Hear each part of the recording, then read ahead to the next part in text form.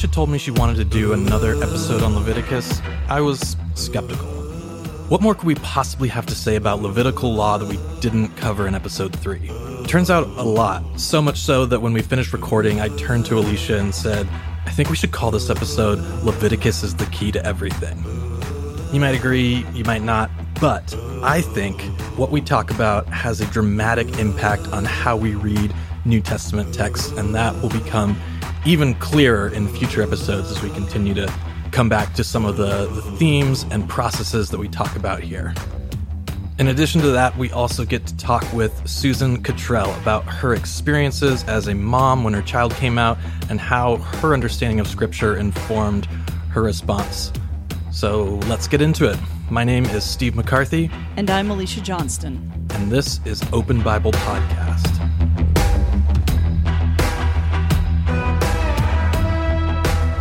We're back!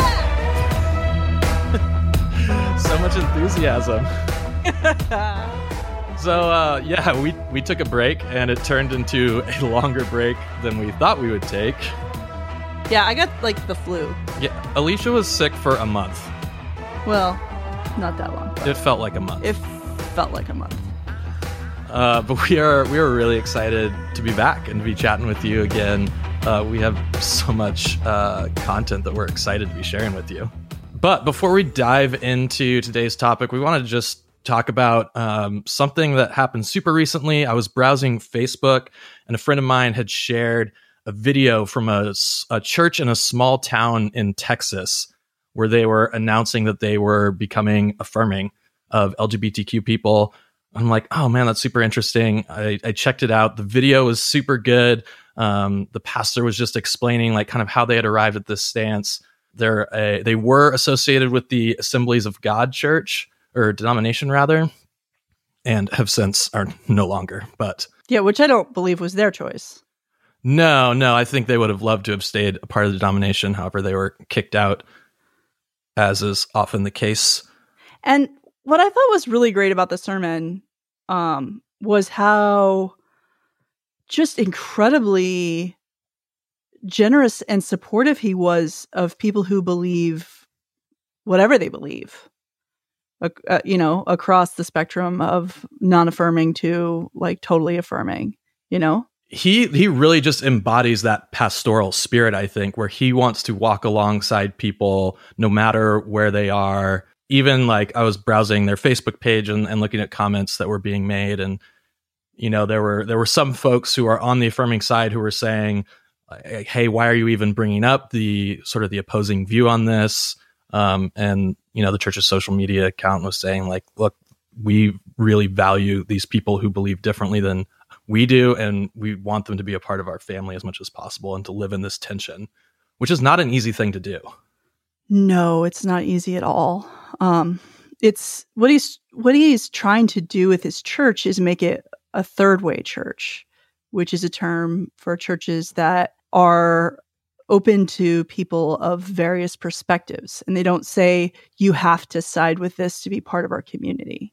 They say, we can fellowship together and be part of a church together, even if we disagree on this subject. That's what he wants to do. He's fine with having pastors who are either perspective. He actually had planned on having someone speak the next week who was, coming from the more traditionalist perspective. And he wanted to have him there to preach the next week, but the denomination stopped that from happening. They didn't want any other pastors even speaking at his church anymore. He's really clear about saying that they want unity so long as it is not rooted in anyone's oppression, which I think is a really important part of this conversation, because I think sometimes in these third way conversations, LGBTQ people can still feel like their humanity is questioned or minimalized. Mm-hmm. So he's walking this tightrope, and I think he's doing a really good job of it. The name of the church is Icon Church, spelled E-I-K-O-N. They're in Kyle, Texas. We'll have a link to the video in our show notes. I highly recommend you check it out. Yeah, they're kind of halfway between San Antonio and Austin. So if you are anywhere in that realm, go to the church. I would love to go there. Tell Pastor Dan that we sent you. We are big fans of Pastor Dan. We don't know him at all, But we want to know him. But we love him, and we want to have him love on him. this podcast at some point. So hopefully you'll be able to hear from him on here at some point. Yes. So tell Pastor Dan we sent you. I just think what he did is so brave and incredible and exceptional. Absolutely exceptional. Yeah, I was watching the video thinking, I feel like this is the way forward. This is the future. Because looking at the video, I was like, oh, I recognize this. Like this is, and I'm not saying this in a disparaging way, but this is like a trendy evangelical church. They've got the drum in the plexiglass cage and, the pastor in ripped jeans and all the kind of things you associate with a particular and they're kind of super church. into loving people. And they're super into loving people. And a lot of those evangelical churches say that, and yet you'll find restrictions for queer people once you start like really diving into theology. So to see a church that looks like that really embodies that, like, hey, we really do love people well, is really refreshing. It gives me a lot of hope. Yeah, a lot of hope. And I don't know if you were thinking about this, Steve, but as I was watching the video, every time I watch a pastor's sermon on this subject, I'm thinking about the fact that there are definitely LGBTQ people listening in the audience and parents of LGBTQ people and friends of LGBTQ people who just care deeply. And I was just thinking, oh, wow, this moment is life-changing for those people right now. Life-changing. Like what they are experiencing, listening to this sermon right now is so deeply healing. And I want that for everybody. When I was creeping around on Facebook, one of the church members had shared the video, and in his comment on it, he said, I've waited 25 years to hear a pastor say this. Oh, gosh. And it was just like, that was the breath of life that he needed. Wow. Thank you, Pastor Dan. We love you. Again, huge fans. Huge fans. Please call us. Please call us. All right, so let's get into it. We're going to be talking about Leviticus, but before we do that, we are hearing from our friend Susan Cottrell. Alicia, can you tell us about Susan? I've had the chance to spend time with her on a couple different occasions, and what comes off immediately is that this is a woman who has focus, who has a purpose, who knows what she's doing, why she's doing it, and how she's going to do it. She is a woman on a mission, and she's founded Freed Heart Ministries. She's a speaker. She does workshops. She's written 4 different books. You can have her come out and speak at your organization. She's done a TED Talk that's been viewed by a lot of people that is deeply, deeply moving. And in this interview, she's going to share with us the story of why she cares so much and why she is so passionate and focused.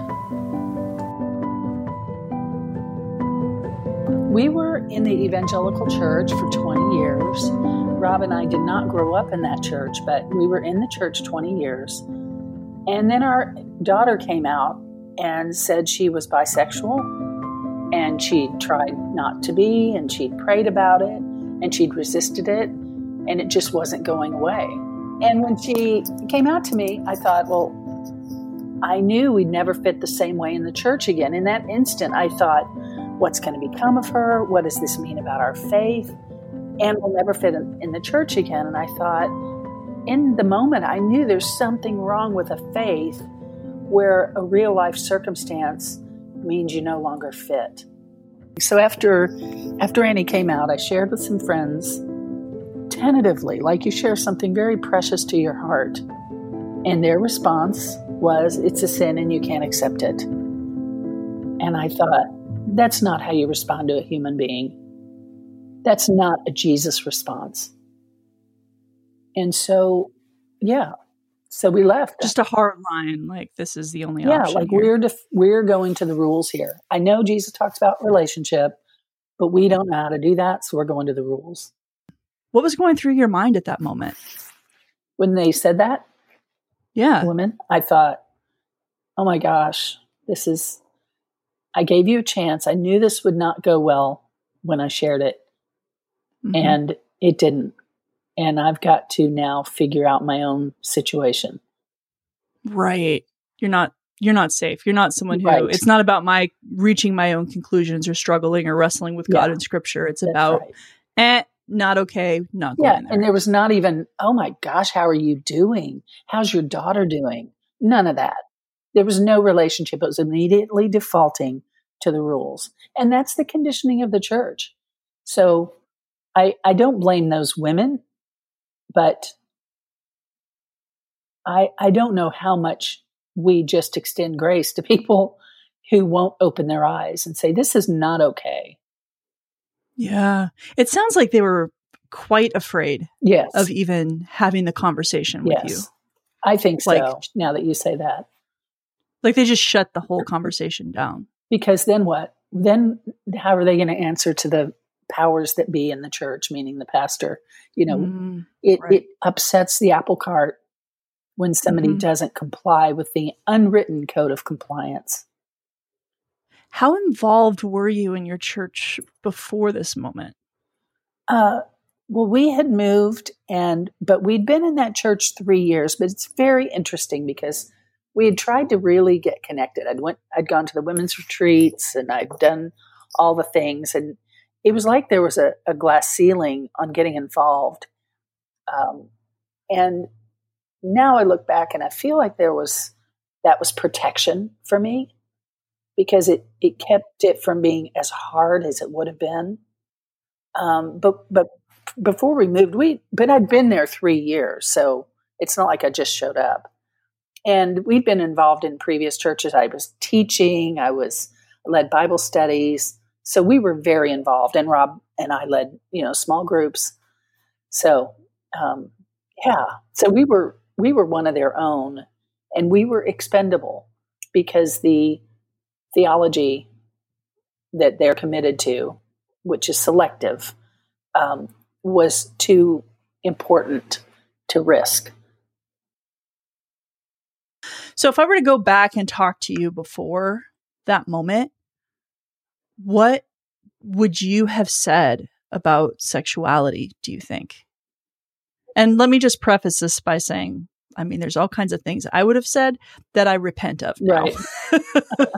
So we're all on a growth journey, right? I said things about full humanity being realized by not having same-sex relationships and creation. I said all those, I believed all those things. Right. What would you have said if I would have talked to you before she came out to you? I would have said that people who are gay because of some hurt in their lives, something wounding in them. And that is what can be healed, so they're not gay anymore. And and I think that's what tragic. I would have said too. Yeah. I think I would have put it in those terms because it would allow me to feel like a compassionate person. Like, oh, I don't blame them. I don't even call them sinners. I don't call anybody sinner, but as you say, their full humanity, something has gone off in a wounding way, and that's why they're gay.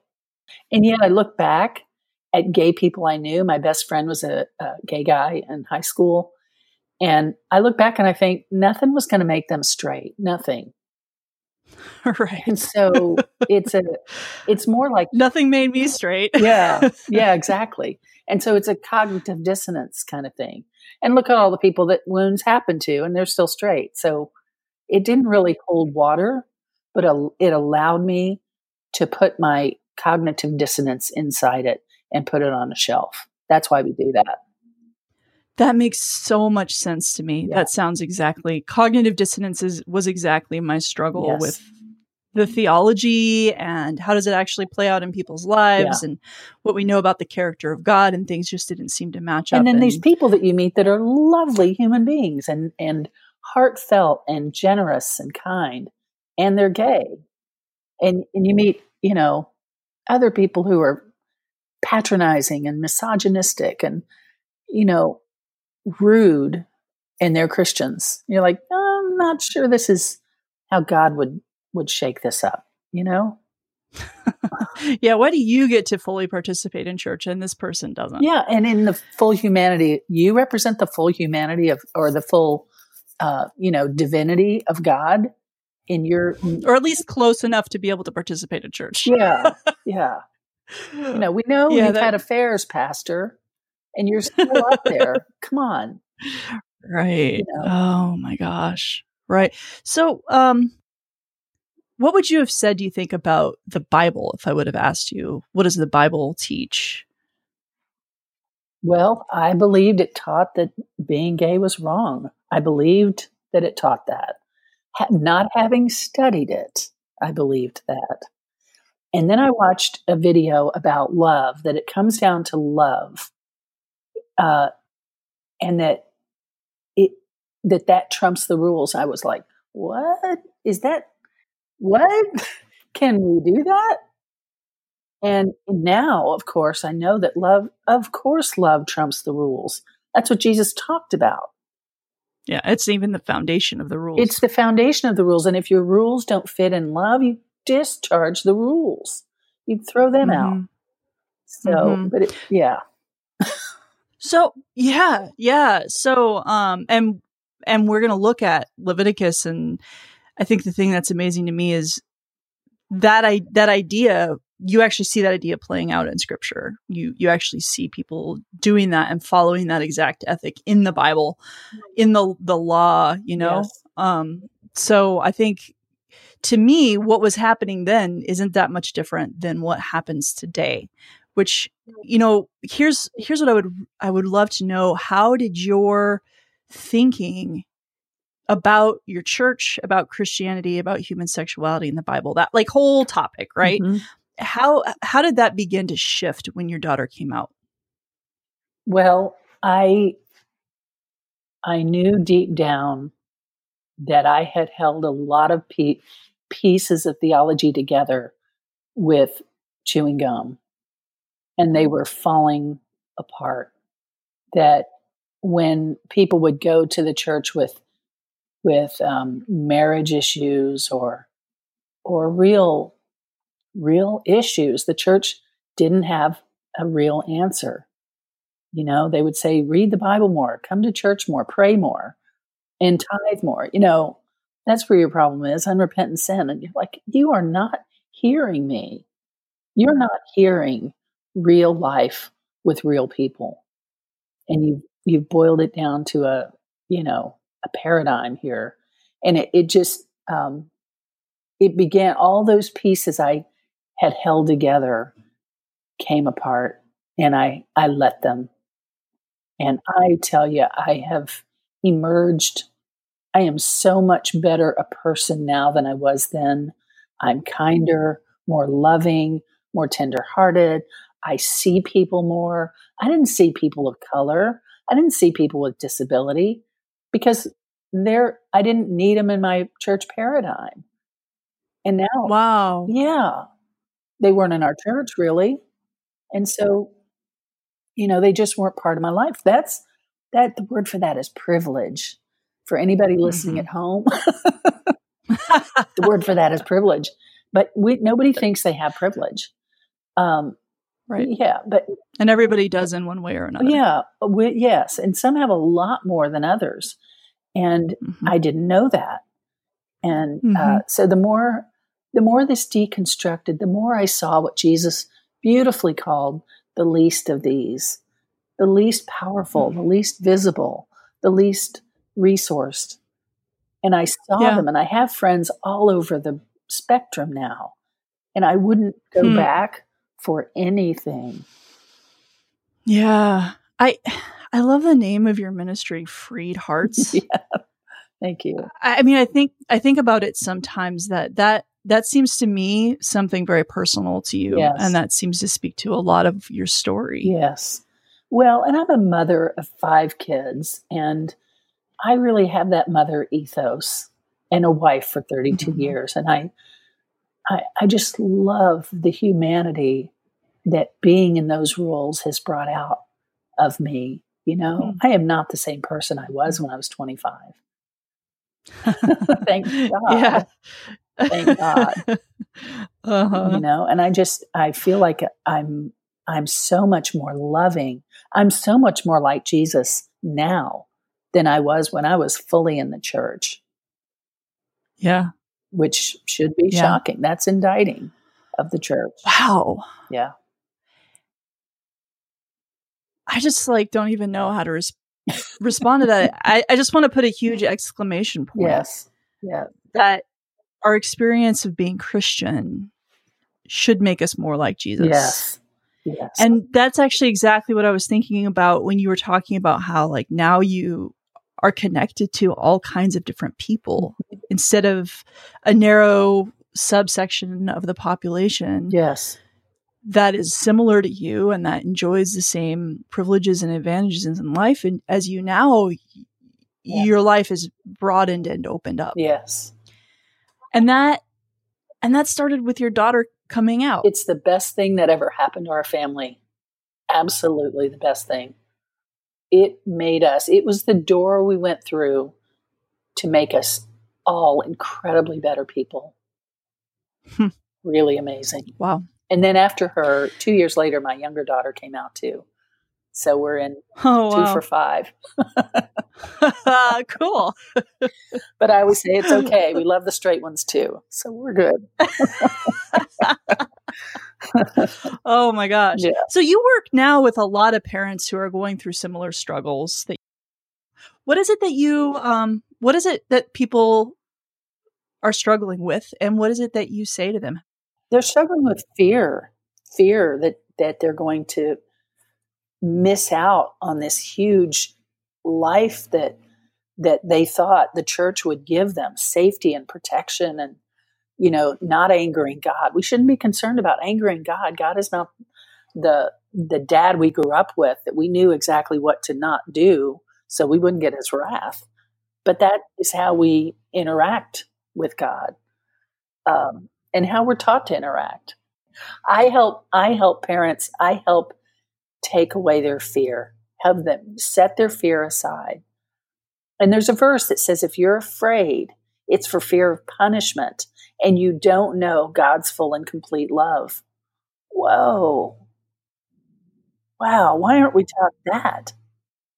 It's 1 John 1:21, I think. I feel like if some of the times if we said the same things in church that Jesus said and that John's gospel and John's letters, we'd get booed off the stage. They put way more confidence in the idea of love and just the humanity and respect and care for the lives of people around them than I think we're sometimes doing today. Absolutely. You know what? They put more stock in Paul. And I tell you why, because Paul was kind of setting up a structure. Yeah. He was very intellectual. They interpret that way. Yes. They interpret it that way. Now, they misinterpreted him. I am sure of that. But, Jesus made it very simple. And John made it very simple in repeating him. That it's about love, people, and it's about embracing others around you and helping the needy and feeding those who are hungry. So but that doesn't make for a good church hierarchy. And so we've got to bring some rules and regulations in there, which they've interpreted Paul to do. If you could leave our listeners, particularly parents, whether their kids have come out or not, I mean, that could be in the future for them or it could not. Yeah. What would be the thought you would want to leave parents with? Mom and dad who are out there now, you feel gobsmacked that your child has come out and you don't know what to do and you want to love them and you don't know how. I just want to tell you, please, to breathe, to step back, to embrace your child and let God bring answers. Don't do anything you can't undo. Don't reject your child, even in small ways that you look at them with disdain. Don't do all that because that you will regret that later. But stick with your child and let God bring the answers, and don't pummel your child for answers to questions that really are your theological questions. They can help you some, but you've got to wrestle this out with God. If this has been part of your teaching that this is not okay, and now your child's come out, this is something you're going to have to go away with God to talk about and let God show you what God has in mind for you and for your child. And the Holy Spirit will lead you in all truth. Jesus said, I'm leaving a helper who will lead you in all truth. And that includes this. But don't be afraid. Fear is not from God.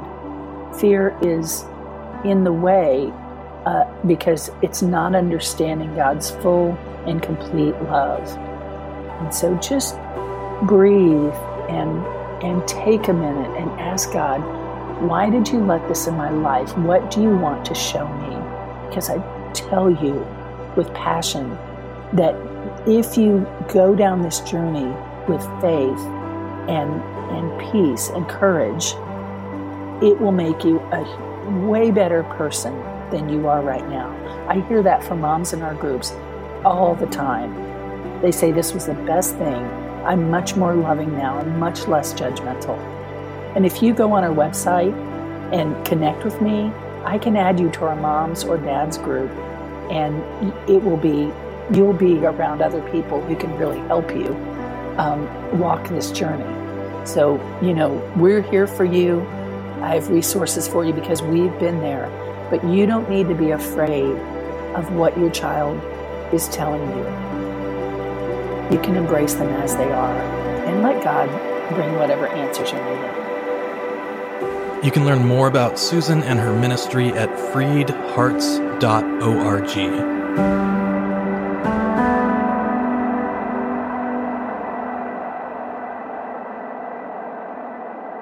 Okay, so the question on my mind and maybe on other people's minds is, why are we doing another episode on Leviticus? I mean, Karen Keene did an amazing job talking about the law and how we interpret the law. Like, why do we need to come back to this book?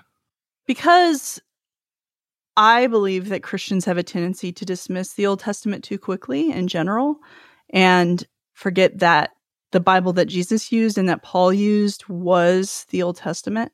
And as we move into the New Testament, we'll see what significance that really has. But a lot of times I've seen affirming theology just come from a point of view of, we don't apply all the laws in Leviticus, so let's just move on from that. And I understand that, especially if you only have 4 minutes to spend on Leviticus. But the truth is, if you mine it, it's fascinating. And it says a lot about not just whether this law is applicable, but how they actually thought about same-sex sexuality in the Old Testament and how they viewed it and understood it, and how these laws actually fit into the bigger themes of Scripture and the things that God really cares about and the movement that God really has in the world. So I want to just kind of set up some anticipation here, because what I think we're going to discover in Leviticus is that Leviticus does a better job, and the Old Testament in general does a better job of telling us why these laws were in place, maybe even better than the New Testament ones do. And so that can be a huge clue as to how the biblical authors were thinking about same-sex sex. Does that sound right? That does sound right. Cool. All right, well, let's get into it. Okay, so first of all, I just want to read the two Leviticus passages so we know what we're talking about here. These are in the New International Version. So first, Leviticus 18:22, do not have sexual relations with a man as one does with a woman. That is detestable. And then the second one is Leviticus 20:13.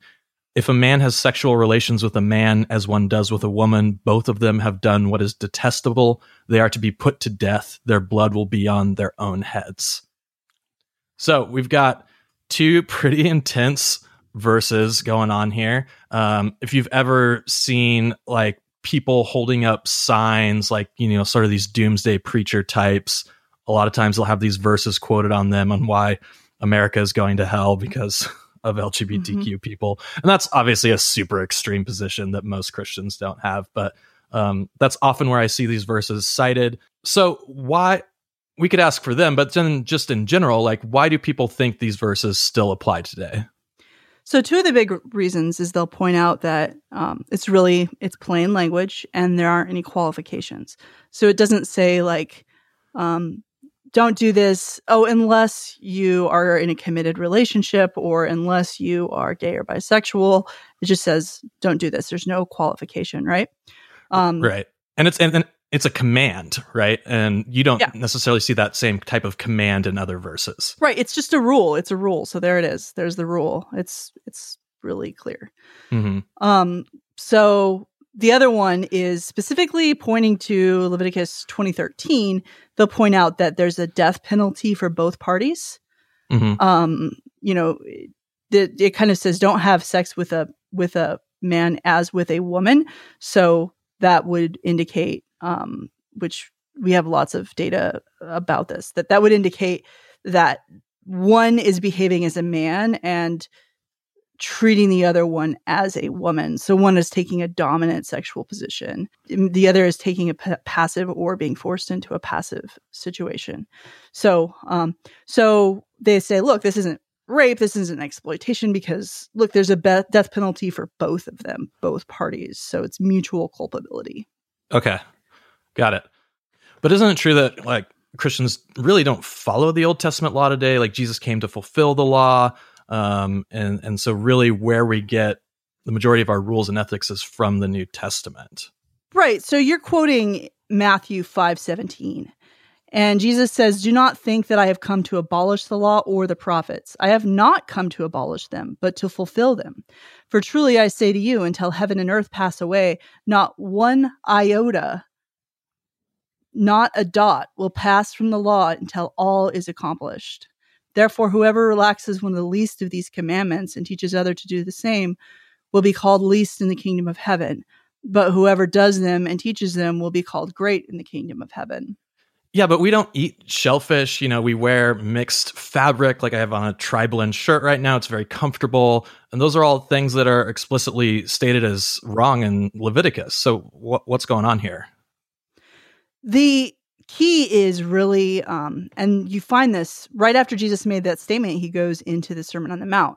In the Sermon on the Mount, he quotes many of the Old Testament laws, and he doesn't quote them in a way to say, look, they don't apply anymore. He quotes them a way to get at the underlying meaning. Like he says, you've heard it said that you shall not kill, but I say, don't even be angry. Don't call somebody worthless.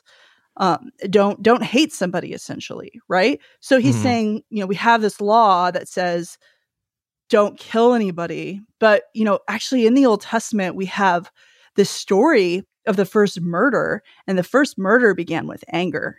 And so Jesus is taking that law, and he's actually in this case taking it further and saying the intent behind the law, don't even be angry, like love each other, care for each other. Don't be like Cain, who said, I'm not my brother's keeper. Be your brother's keeper. Care for one another. Don't be angry. So he's not saying like these laws have no meaning. Quite the opposite. He's saying these laws do have meaning, and we need to mine them for meaning. We need to understand the big picture of what that meaning and what that purpose is. And Jesus quoted the Old Testament constantly. What we call the Old Testament, it was just the Bible for him. In his wanderings in the 40 days in the wilderness, he did nothing but quote Deuteronomy, which is the law. So it is important and it does matter, even though some of the aspects of how it's applied might shift and really deepen under the teachings of Jesus.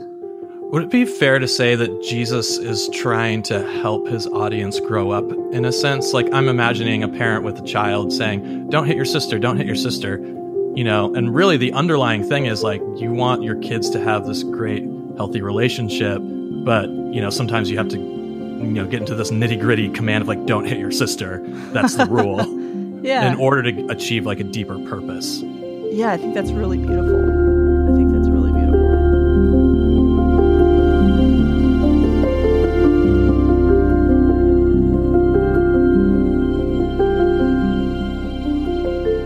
Sometimes it's really easy to see what the intention is. It's it's there pretty clearly. Sometimes it takes some more effort, but it's discernible, and sometimes it's really hard to tell definitively. Like it's not a science. It's not an exact science anyway. Mm-hmm. But I think in Leviticus 18 and 21, in these texts we're looking at, I think we have enough to go on to know what they were talking about actually. Okay. Well, can you kind of like break that down for us? What do we have to go on, and how does that inform how we read those texts? Okay, first let's look at Leviticus chapter 20, verse 13. That's the one where it says if a man lies with a man as with a woman, both of them shall be put to death. So doesn't that say mutual culpability? Well, always do this. If you're looking at a verse, don't just look at that verse. Pull open your Bible, look at the text around it. When you do that with Leviticus 20, you'll notice most translations recognize a section from verse 10 to verse 16.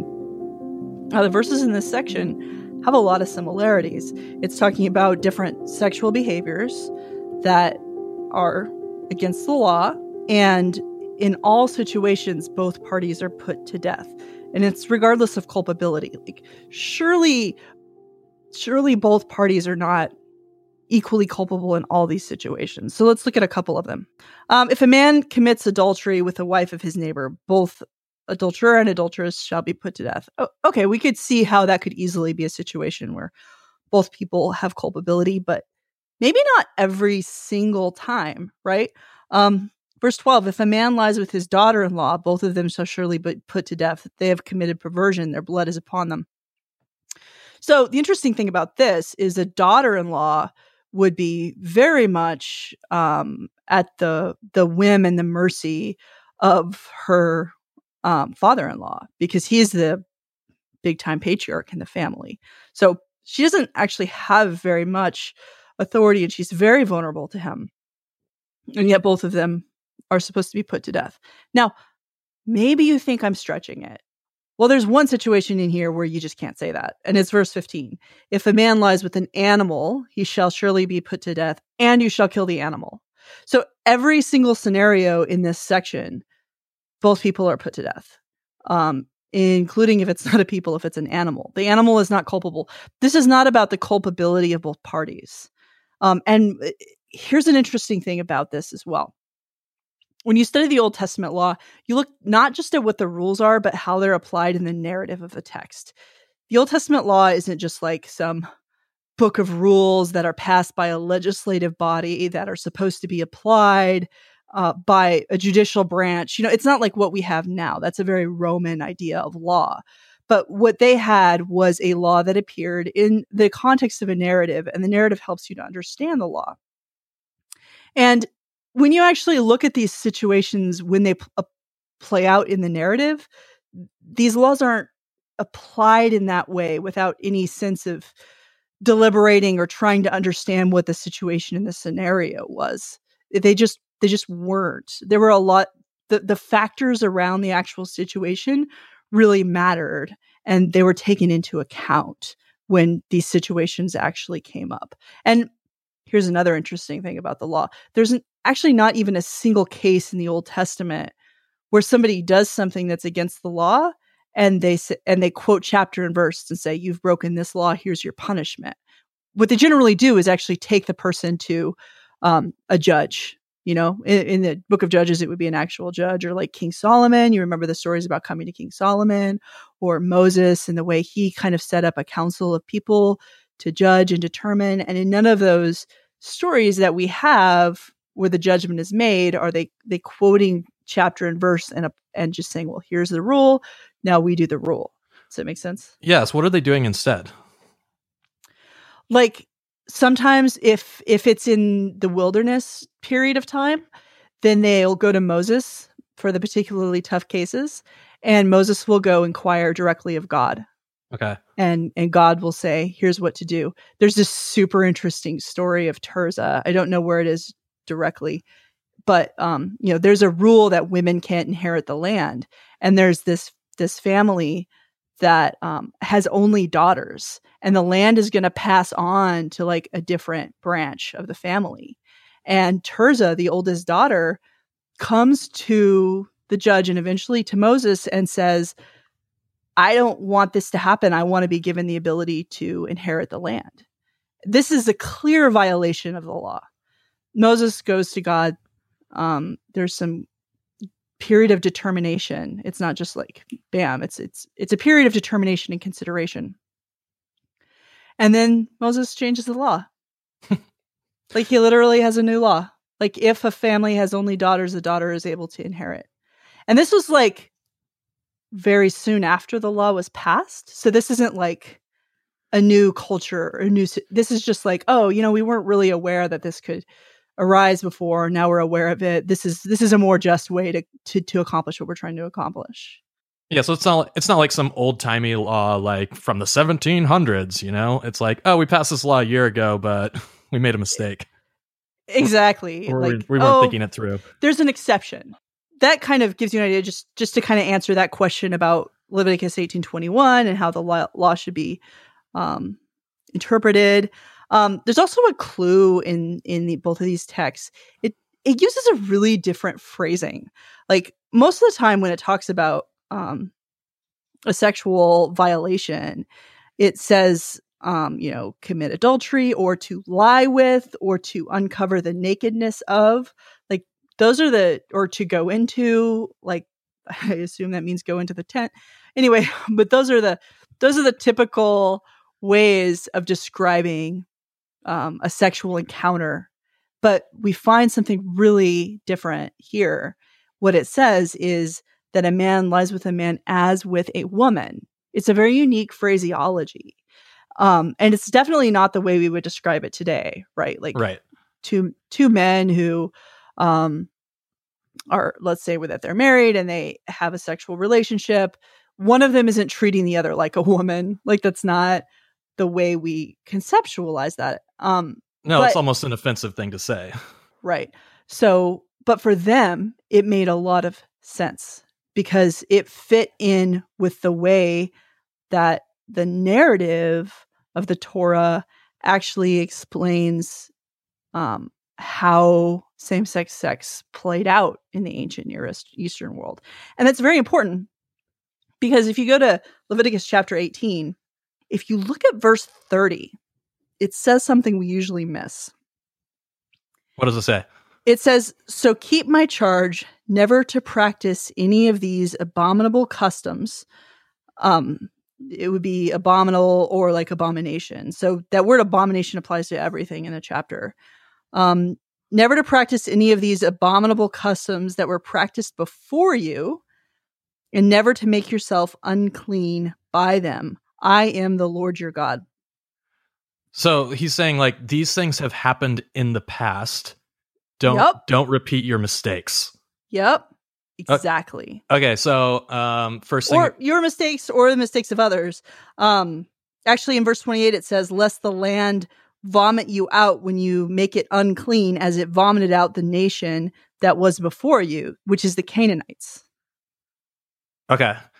So, like, people in the past, maybe not the Israelites directly, but people in the past have done these things, and it was bad. Okay. So, let's talk about the Canaanites. Okay. The Canaanites have an origin story. That origin story shows up in Genesis chapter 9. Genesis chapter 9 is the story of Noah. After the flood, and they land on dry land, Noah plants a vineyard, makes wine, and gets drunk. This is like the first thing he does. Which probably traumatized the poor soul. Yeah, to be fair, like, if I just watched all my neighbors drown and die, I would probably just want to get drunk too. Right. So that's what he does. So he's gotten drunk and he's lying in his tent and he is naked. And one of his sons comes in and sees his son Ham. His name is Ham? His name, yes. Like the pig meat? No, it does not mean pig meat. It's Hebrew, Steve. Well, no, I know it doesn't mean pig meat, but it's the same. It is the same word we use for pork. Okay, it's a terrible name. That's what I'm getting at. Yeah. Anyway, so his son named Ham comes into the tent and he sees that Noah is naked. Right. So dad's naked, passed out. Dad is naked and passed out.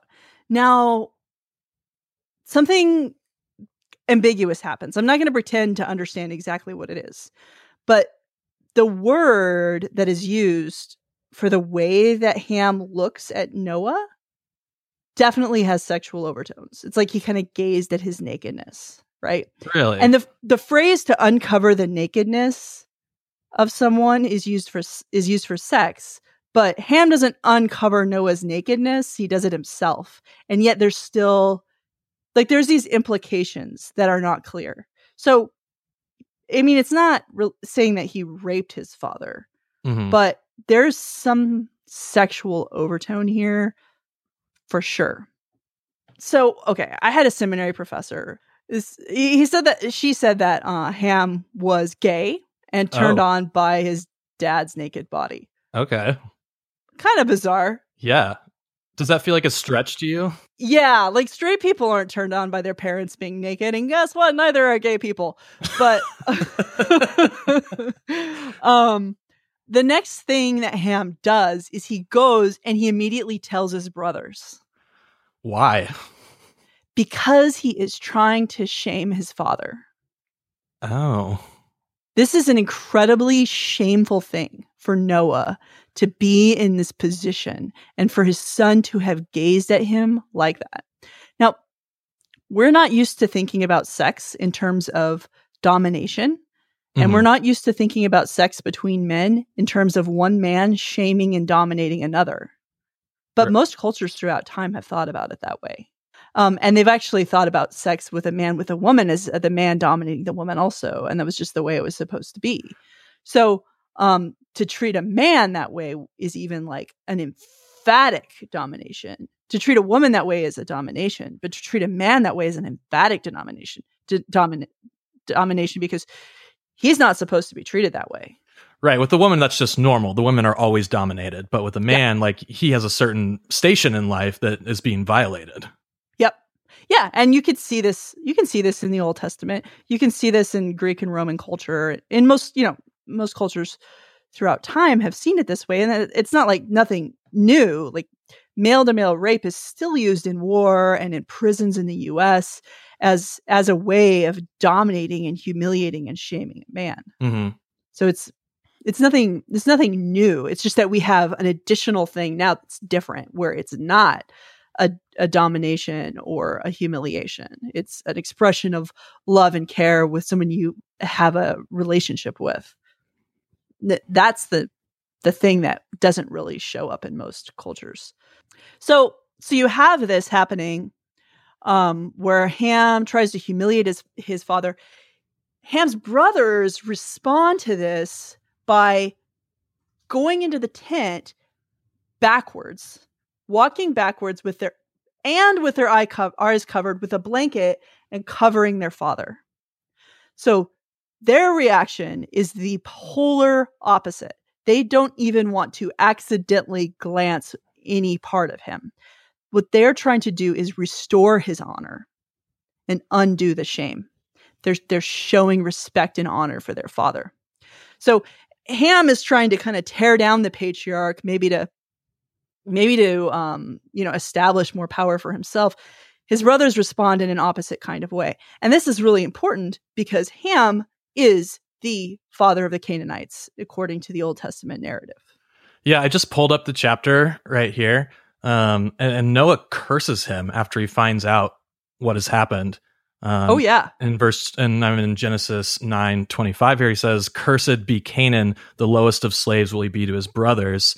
Like this is the whole origin story of the nation of Canaan, is rooted in this sexual shame.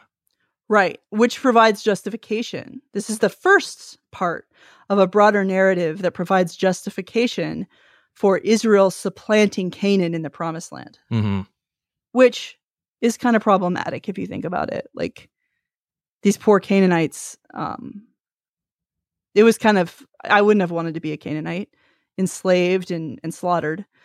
But this is part of what kind of says, morally, this is what has to happen. That's how this argument kind of gets established, and this idea, and it's right here: "Cursed be Canaan, servant of servants." She's going to be a slave to his brothers. Right, and Israel comes from one of the brothers, of course. Mm-hmm. So, so that's the origin story of Canaan.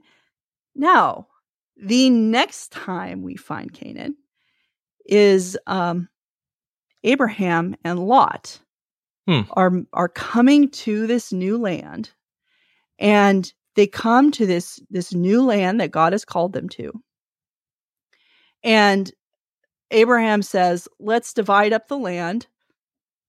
Lot looks around and he sees this Canaanite city of Sodom and Gomorrah. What? And he says, "That's the land I want. I want to live in this valley, and I want to live in Sodom and Gomorrah."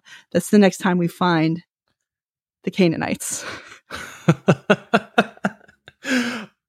It's almost too perfect. It's right. Like it tells you exactly what is going on here. Okay, because we talked about the story of Sodom in episode 2. Ramel Parks Weekly just killed it. It was an amazing conversation we had with him about this story. But can you just kind of sum up the conclusion of that? Yeah, we're not going to go into detail. So if I say this conclusion and you're like, "That's bonkers," go back and listen to that episode. It's not bonkers. So the issue that was going on with Sodom and Gomorrah was that they wanted to, in the most dramatic, the most aggressive way they possibly could, they wanted to let any strangers, any foreigners know that they were dangerous and not to be trusted and don't mess with them. And so, God sends his messengers into Sodom and Gomorrah. The people of Sodom and Gomorrah, every single man in the city, from the oldest man to the youngest kid, comes to rape these people. And that doesn't happen. But what you find here is the seed of what Ham was doing grown and manifested in this hideous fullness of this idea. It's come now to its conclusion. Right. What started as like this inappropriate glance, however we want to describe that, has now turned into full-blown gang rape. Like this is the thread that they've been pulling on. Right. At first, it was kind of an attempt to shame his father by talking to his brothers. Now it's an attempt to shame by rape. So when you look at Leviticus chapter 18, and it says, "Don't do what was done before you on this land of the people who I kicked out and spewed out of this land," what do you think that means? Right. It's like, don't be shaming each other. Don't be degrading one another. Don't be dominating people. It's all about exclusion and separation and destruction. And this practice of a man sleeping with a man as with a woman, to deeply, deeply shame him, to say, "I have absolute dominance over you. You cannot even retain your manliness." That's how it was understood in the Old Testament. Yeah, and so that's how Jesus would have understood it. That's how Paul would have understood it. Like that was their context for that kind of behavior, right? The Romans were not much different. We'll talk about that later. There's folks who kind of represent the Greeks and Romans as this kind of sexually open place, but particularly when you're speaking about the Romans, particularly you're speaking of them in the first century when Jesus was around and when Paul was around. They were not much different from this at all, but we will definitely get to that later. So it's not surprising that Paul, Jesus doesn't really say anything about it, but it's not surprising that Paul would look at the Roman culture and see in it the same thing that he would see in the Old Testament.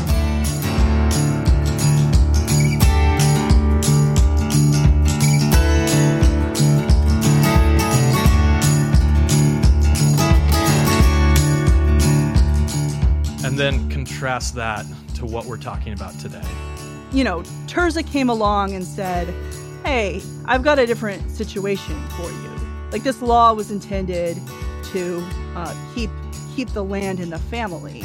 It was kind of assumed that there would be a brother in the family, and so the land goes to the brother, it doesn't go to a sister. But we don't have a brother in the family. This is a different situation. We have a new awareness. This is all the stuff we talked about with Karen Keene, right? Mm-hmm. You had to kind of understand what the purpose and intention of the law was. And this purpose and intention of the law to protect men from this incredibly shaming, violent experience, this intention of the law is very much in harmony with all of Scripture and the concern for justice and love and care and concern among God's people and among all people. So it's very much in line. Now, if you take a law that was meant to accomplish this goal of justice, protection, respecting and honoring the humanity of all people, and apply that same rule in a situation and an understanding that's dramatically different. Like, there's a new awareness, there's a new scenario, but you don't acknowledge that this is different than the old scenario. When you have a new awareness, you come to a new understanding, you go through that process like they did of coming to God and saying, hey, here's the situation. Like, what do we do? How do we wrestle with this? How do we best honor, love, and protect the will of God in this situation? That is what the people of God have always done in the Old Testament and in the New Testament. In the New Testament, it was about the Gentiles, for example, the way that Jesus interacted with the Samaritans as well. I mean, this is how people behaved in the Bible. So it's saying we should not say, do as I say, not as I do. We should consider that this situation needs a fresh look. Right. And so just to bring it all home, today we are living in a context where our understanding of gender is vastly different than it was at that time.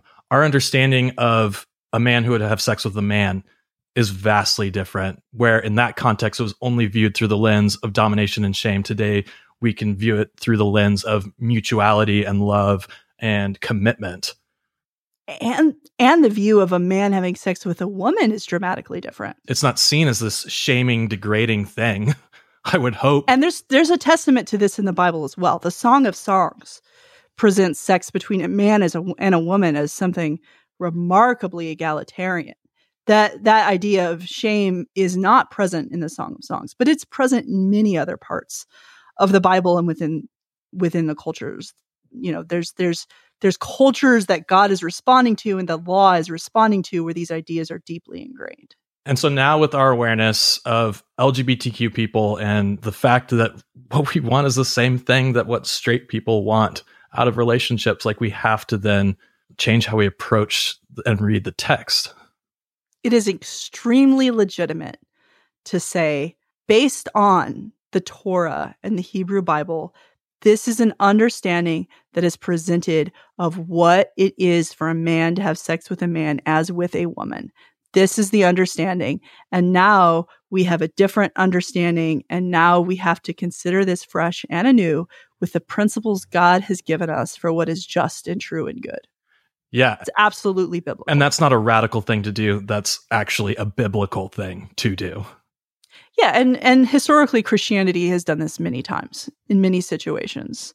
So it's not even historically or according to tradition a new and radical thing to do. Now, it always appears radical when these kinds of issues come on the scene. It always appears radical, but the church has accepted issue after issue. For a long time, Christians were shockingly hateful towards Jews. It was a common schoolyard insult to call a Jewish child a Jesus killer. Wow. Awful, awful, awful things. I mean, the things that Martin Luther said about Jewish people are horrible. And all that didn't really change until after the Holocaust. Mm-hmm. And Christians started to wake up to their anti-Semitism. But, you talk about Jewish people the way we speak about them today with respect. And hopefully we do. You speak about them that way a couple hundred years ago, or for most of Christian tradition, and you're not going to get very far. That was not the way that Christians Christians had some learning and growing to do in that respect. Same thing with slavery. Same thing with women. Galileo. These issues come up, right? And they always look radical at first. Always. If you were a Christian in the 1850s, slavery was radical. If you were a Christian throughout all of history, respecting and loving Jewish people was radical. And yet, if you were that person, then we look back on you and say you were on the right side of history. And I hope that we can say the same thing about people today who are fighting for the affirmation and inclusion of LGBTQ people. So I want to say, too, that for people who are still on the fence, that what you're doing is also a biblical thing, because there's this period of discernment and wrestling and trying to understand the movement of the Spirit when these new realities come to light. Like, it's not like you're supposed to just jump on the bandwagon immediately. There needs to be a period of learning and discernment and seeking the Holy Spirit and trying to understand and being open to both possibilities. And if that's where you find yourself and you're like, hey, this is new to me, and I have never heard this before, or this is striking me in a new way that it never has before, and I really don't know what I think about this. I'm struggling with it. You are finding yourself in a very biblical place, a place that the writers of Scripture and the Christians and the Jewish people within Scripture, who weren't even writers of Scripture, but the way that they were struggling and seeking to know the truth. You're finding yourself in that place along with them. And that's really, it might be a little bit unsettling, but ultimately that is a really good place to be. And you're the reason this entire podcast exists, because we love you and we respect you. And we were there once ourselves. So know that this will always be a home for you. Yeah, for sure. Thank you for listening. Thank you so much for joining us on this episode of Open Bible Podcast. You can learn more at our website, openbiblepodcast.com, or follow us on social media. We are at Open Bible Pod on Instagram, Twitter, and Facebook. I can't wait to continue to have these conversations around LGBTQ people, the church, and Scripture. Looking forward to talking to you soon.